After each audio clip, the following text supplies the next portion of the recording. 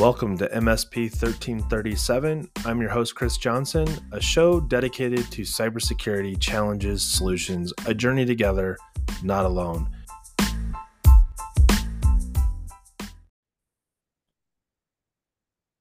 Welcome, everybody, to this episode of MSP 1337. I'm joined this week by Jim Harriman of Kinetic Technology Group. Welcome, Jim. Hello, Chris. I know that there's starting to be a pattern of if Jim's on, what could we possibly be talking about this week? Because Chris was probably last minute and Jim's available during the window of right. But no, this is actually tied to a conversation that started a couple weeks ago. I had Ken May of SwiftChip on the show, and it was this Trojan horse revelation that I had about zero trust your browser. And when I brought it up, including with you, I think I made more than one person scratch their head and go, how is it that we are so focused on this new world order of zero trust, and yet the one application or many, depending on the user, that we use every day, all the time, none of us are looking inside to see what is actually happening, is the browser. And I got pushback in initial conversations with, oh, well, you got to kind of trust the user. Maybe they're, and it kind of turned into this like whole, like, bring your own browser was kind of the conversation. Like, what happens when the browser that I use at work and synchronize everything, and then I go home and synchronize, and you start thinking about things like session variables and passwords being synchronized via the browser, and man, pretty soon you're like, I'm overwhelmed, I don't want to talk about this anymore. But after that conversation, and Ken really said this and it hit home with me, he's like, we need to do a better job, no question, of educating solution providers that this is something that we should be not just participating in, but actually impacting change, because the most vulnerable place we have is probably the browser at this point. And you and I were talking earlier that if we literally lock down the browser, what problems, and please don't hear this as saying you don't need all the other stuff, but you definitely won't be relying on it nearly as heavily, because the browser is doing a lot of that front end lifting. So by the time it does get to your, EDR or your antivirus or whatever Malwarebytes products you're using, you've reduced the threat surface quite a bit.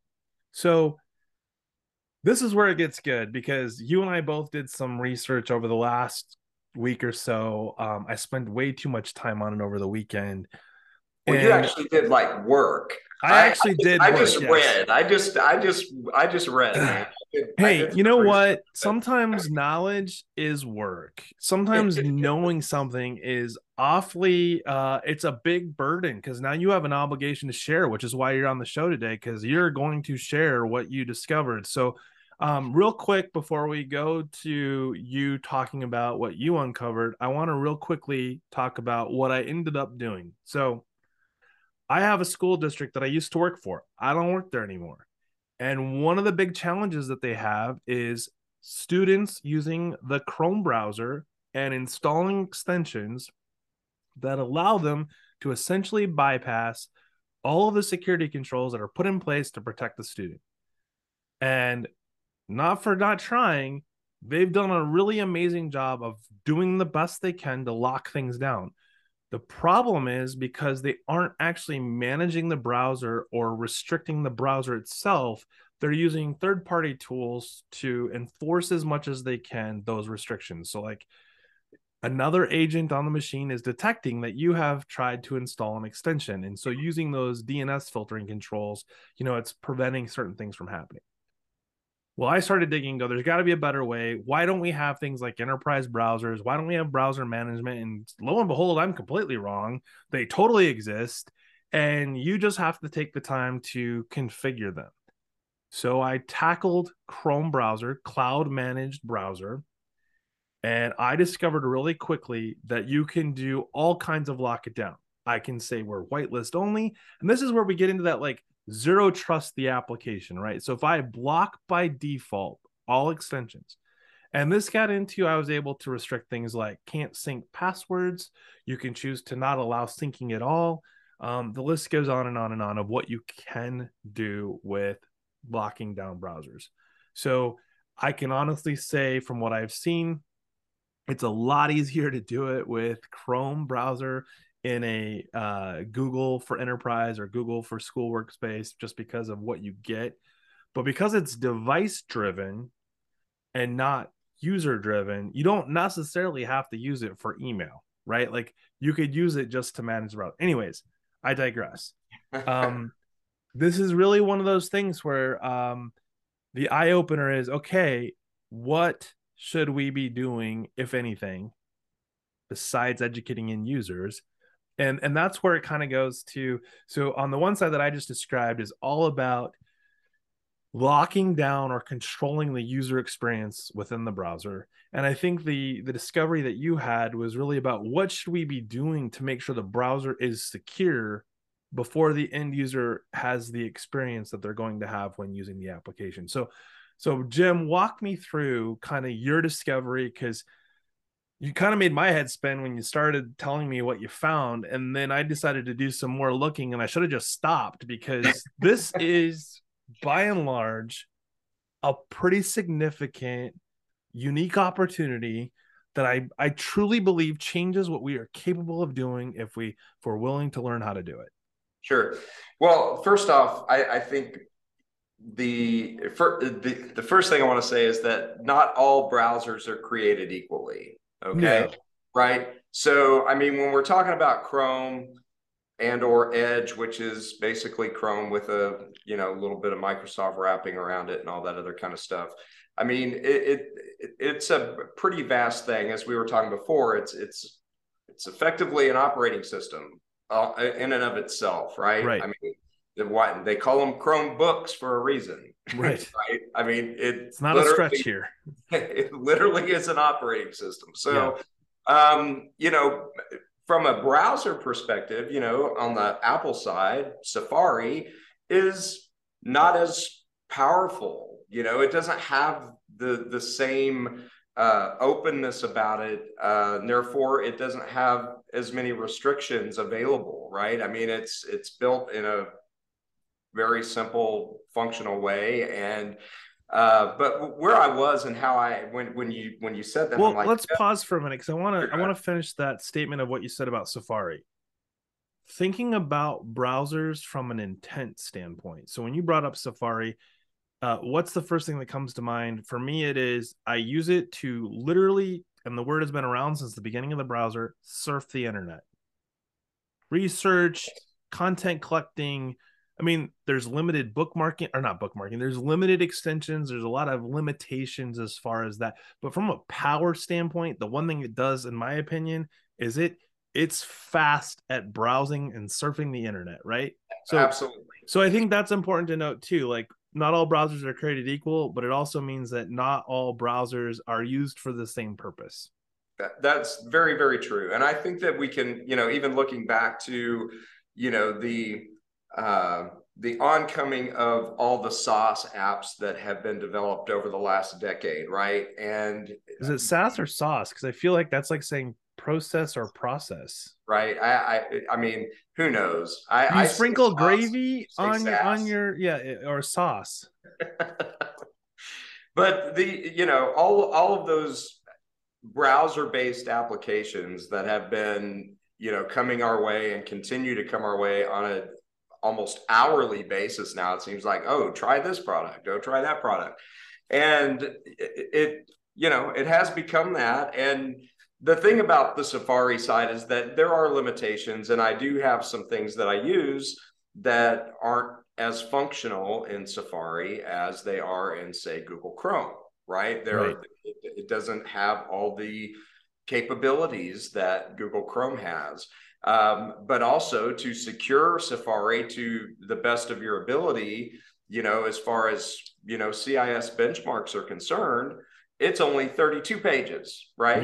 Yeah. Of information, and, probably about 25 different settings that you can actually change that would fall under that best practices for Safari, as to where Google Chrome has nearly 300 pages worth of things that you can do to secure it. So that was the thing. I mean, I was already down the CIS benchmark thing, kind of rabbit hole for various other platforms. But when we started to talk about the browser, I'm like, well, I wonder if they exist. And sure enough, they did. And I was kind of blown away by the differences between the two, particularly Safari and Edge/Chrome. So and there's just so much there. And in all candor, I mean, we have not done a great job of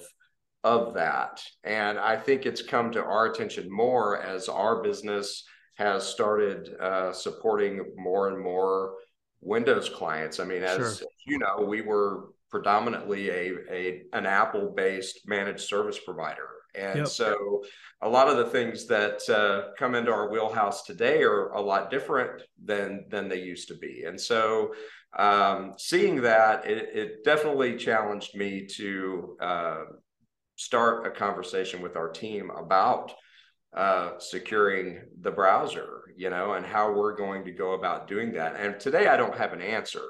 The ultimately, I know what your goal is to anybody that's listening to say, hey, look, pay attention to this, because we've been ignoring this for a while. And, all of a sudden, again, the browser has become not just something you're using to surf the web, right? Yeah.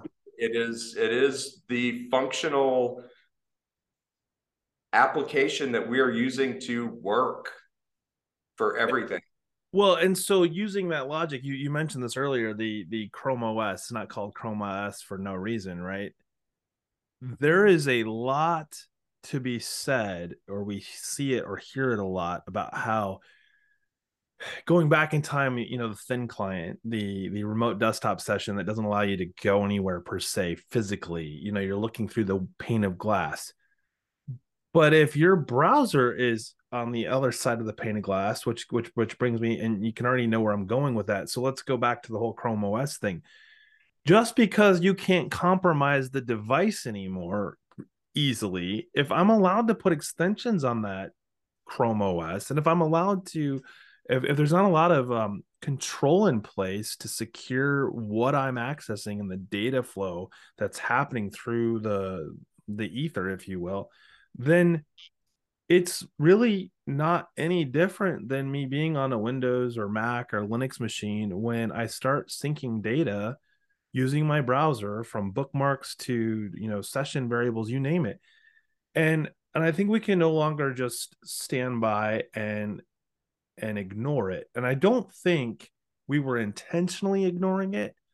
I think we were our blinders were onto it. Like, the browsers grew up and they didn't do it very fast, right? Like, I remember back in the day as a developer, not a very good one at that. I remember back in the day, my job responsibility for quality control for the application that the company I was at had built was, how well does it work in Netscape 4.7?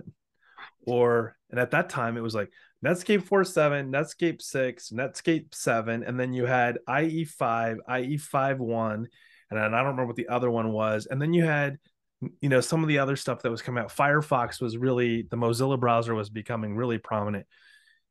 None of them used the same style sheet engines. CSS worked differently in different environments. And finally, we had to just settle on one browser. And pretty definitively today, that is not the case. 20 years later, browsers grew up. Browsers that come out of left field that we've never heard of before are still very sophisticated and very powerful. They're not the basic, they got to grow up as they get built, right? Like, this isn't like, oh, because it's version 1 of the Brave browser, that somehow that means it's not good enough to compete with the bigger players, which is quite the opposite. It has none of the tech debt or the legacy code. It's quite evolved.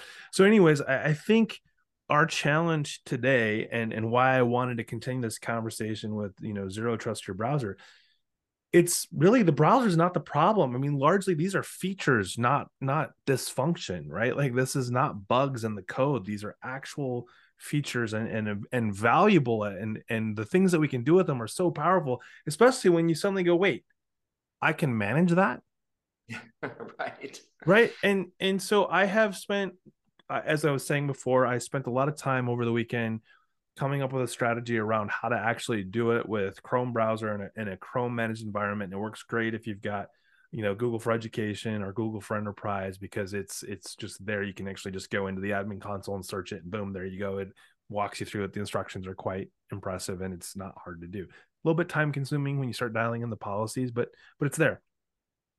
I then started going down the rabbit hole of doing this with Edge browser.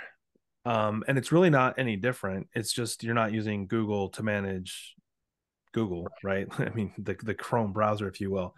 It's using Intune. And as I started going through that whole thing, the reality was it was actually giving me the same, almost verbatim, the same level of control of like extensions allowed or not allowed, whitelist by or blacklist by default, those kind of things.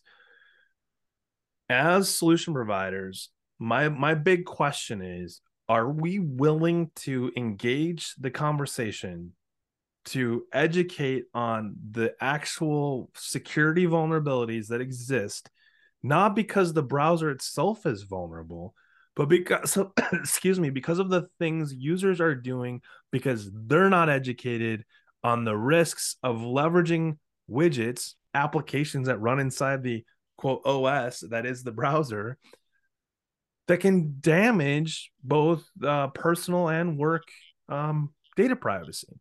Sure.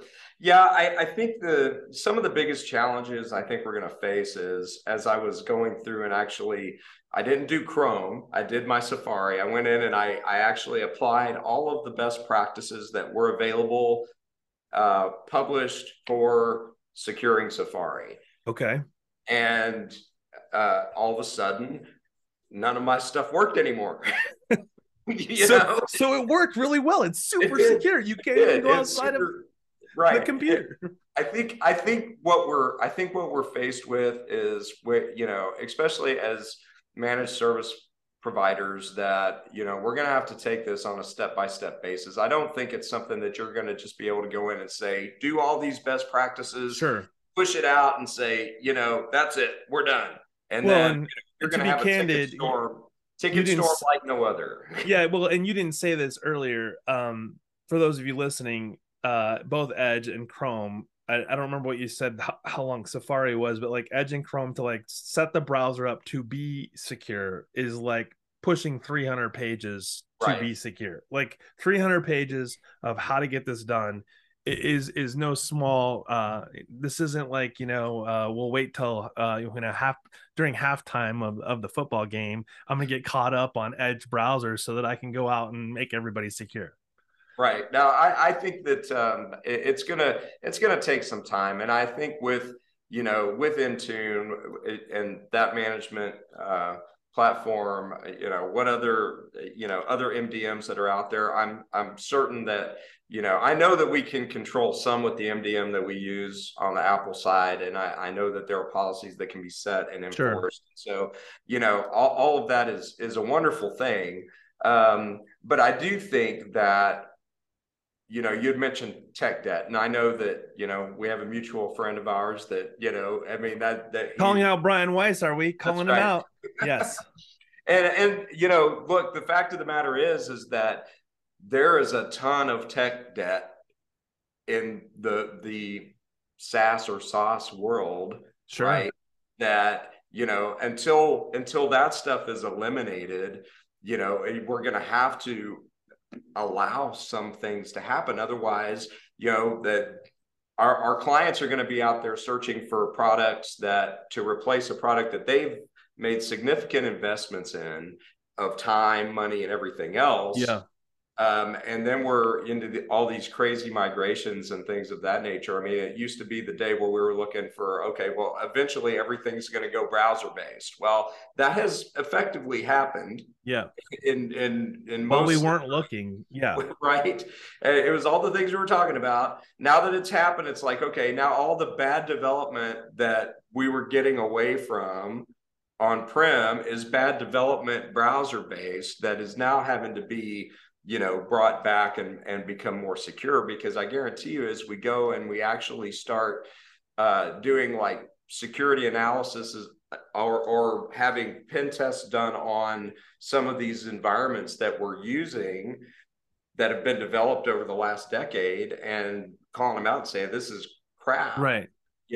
This has to be fixed. Otherwise, we can't use your product anymore. Well, so not to go down squirrel rabbit hole here, but like how many applications can you like literally on one hand list out that have like their past version 100? Like I think Internet Explorer, I think Edge and Chrome, because they're very similar on the core. I think we're at like 106, 108, somewhere in there. Like if you blink, it's another version. But like I was trying to think about like other applications that have that level of history over the last 20 plus years to exist. Yeah, for sure. Are we For really sure. using code from version 1.0? I mean, we're on 106 is the new version, and we still have, I'm not saying that to be, this is really, if you're listening, I'm really being sarcastic here. This isn't to downplay the value or the features that are in a browser. The reality, I think, is we start with education. We know that's critical. I think the second one for me goes back to this zero trust model that we've been talking about quite a bit. And that is, do you need 5 browsers on your computer or even 3 browsers? Like at this point, I would argue that whether it's Chrome or Edge, if that's your comfort app browser, depending on the organization, that plus the native browser that comes with it, you might have 2 browsers. And quite honestly, if one is Chrome and one is Edge, if you're if you're not a Google workspace place, I would argue you're probably going to need to make the decision to cut one out and go with the other, because you're not going to spend money in Azure land just to manage your Edge browser versus Chrome browser to manage it in Google workspace is a transaction fee, right? So like, let's not make this more expensive. That's getting into managing the user experience versus what you were talking about of like, I'm locking down the security functionality of the browser. So I think number 3 is, before we get into spending too much time, slapping an end user's hand or telling them why they can't use extensions, to at least structure it so that the browser is being installed with security in mind, not it's a free for all, that you can do whatever you want as long as it's inside what appears to be the browser container that has tentacles into everything that we spend money on. Sure. And then the next one would be, okay, now we actually have to do zero trust inside the browser, where we are actually saying no, we allow access to extensions by request, not we go in and block after the fact because you put a bad extension on your computer. Yeah, that all of those things are they're all doable, and I do think that, again, it's overwhelming, and I know you've been overwhelmed by this whole topic the last week or so, and the more that I've thought about it, the more overwhelmed I get with how what's going to be the best way to make this happen long term, and in a real work world way, right? And what risks are involved by allowing this or allowing that, and what does it break if we don't, and it's to me it's that simple, but yet that complicated, because it is complicated and simple all at the same time. It's real easy for us to Which develop. one is it, Jim? I'm confused now. It's complicatedly simple. Okay. So Or it's simply like, I don't want complicated. to it's like I don't want to trivialize it, but let me wait. Then why are you saying you don't want to trivialize it, right? So I'll throw this out there because I think if you haven't picked up on this yet, as a listener to this show, we have been harping on CIS controls. If you're part of the secure outcomes, you hear us talk about like asset inventory and vulnerability management and least privileged access. We literally have just laser focused with a scalpel targeted one thing within this big broad responsibility of securing our environments and securing our clients with a browser. And quite honestly, I think we have been trying really, really hard to do so many things on a large scale that we've lost sight of how much we can do if we focus on some of the little things so that we're proactively securing versus reactively planning. And I know that sounds like I'm trying to trivialize a secure environment. I'm not. I'm not saying that at all. But if we start having the conversations around the secure baseline for a device, right? Like if you think about a laptop being deployed, what OS are we expecting it to have on it? What are the applications it's got to have out of the gate? This is a perfect example of that because I think the reality is if we allow this to have scope creep in the world of the users that we're managing, then you end up with a plethora of applications that you can never wrap your arms around. And the only reason those applications exist on those devices is because we weren't managing it out of the gate. If we manage this, and I think we can fix it because most end users are not like, oh, I got to have these 5 browsers. They're not. Yeah. And there's a couple things that you can do that literally put them into a position of creating a communication path that is currently non-existent. Like if I make it so that you can't just install extensions just because you want to, you actually have to put a request in and then I approve it. Well, hey, we just had a conversation and it gives me an opportunity to go, hey, can you walk me through what you're trying to do? My favorite is when someone says, oh, well, I need this PDF extension. And it's like, are you editing PDFs in your browser on your Windows or Mac? That doesn't make any sense. You've got really solid tools probably already on your machine to do the editing side. But then you get the ones that are like, oh, no, I just need it for viewing PDFs in the browser. I don't know if you know this, but they already do that. It's just a question of whether or not they're comfortable with the one that they get with the browser. Or in some cases, you've got Adobe Acrobat. That's my favorite, is that they don't have turned on for the Adobe Acrobat viewer that's in the browser to be the default. It's still using the browser as the default.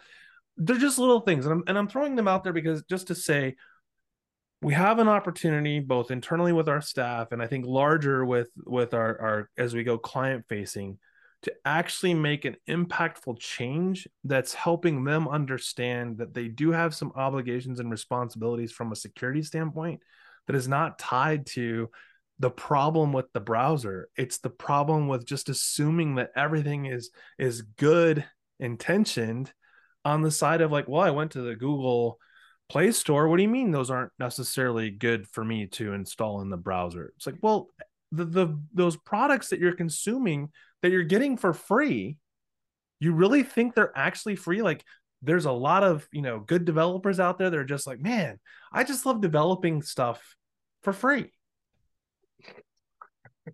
Yeah, that's you have me speechless on that one. I'm like, yeah, there's a cost to everything at some point. I mean, no matter how you slice it, there is a cost, whether it comes right out of your pocket or your bank account at that moment or not. That your information is worth something. Yeah, we're either paying with information or we're paying with money. There's not a third option. Jim, as we are going to wrap up this session, I realize that you've already made one big step towards better security in your browser, as in you can't actually surf the internet anymore. So you might need to dial back that configuration. But how do you see this going forward? Because I think the biggest thing that we can do isn't about how we go and just lock down users. It's really the education component. And I think doing a better job when we push devices out, when we help manage devices that are within our control, that we're managing what's actually going on to those machines? Well, I think it's what you've done, Chris, and that is start the conversation, right? I mean, we've started the conversation here. You started it with Ken, just kind of by accident. It's Yeah, matriculated into today, and I mean, we're starting conversations with our staff, and we're going to start really evaluating, what we are doing to secure this part of not only ourselves internally, but our client base as a whole, and to have, further conversations with our peers. I mean, I think we'll probably talk about this again on Friday, right? I mean, probably. it's, No question. No question. And for those I of mean, you that don't know, Jim is referring to the Secure Outcomes Advisory Group. We have a tendency to get caught up on a topic, and it tends to stick with us for at least a week or more as we continue to look for ways that we can provide value to those of you listening. That was my bell letting me know that it is time to wrap this up. Jim, where can people find you? kinetictg.com, Kinetic Technology Group in Dallas, Texas. Happy to grab an email from somebody or whatever. Just Yes. love to meet new people. Keep the conversation going. Obviously, if you're involved in MSP Ignite, please hit us up on the Secure Outcomes channel and let us know if there's questions about today's episode or any of the episodes. I'm also always active on LinkedIn. For those of you that don't know, I am now a active employee with CompTIA and involved heavily in the ISAL.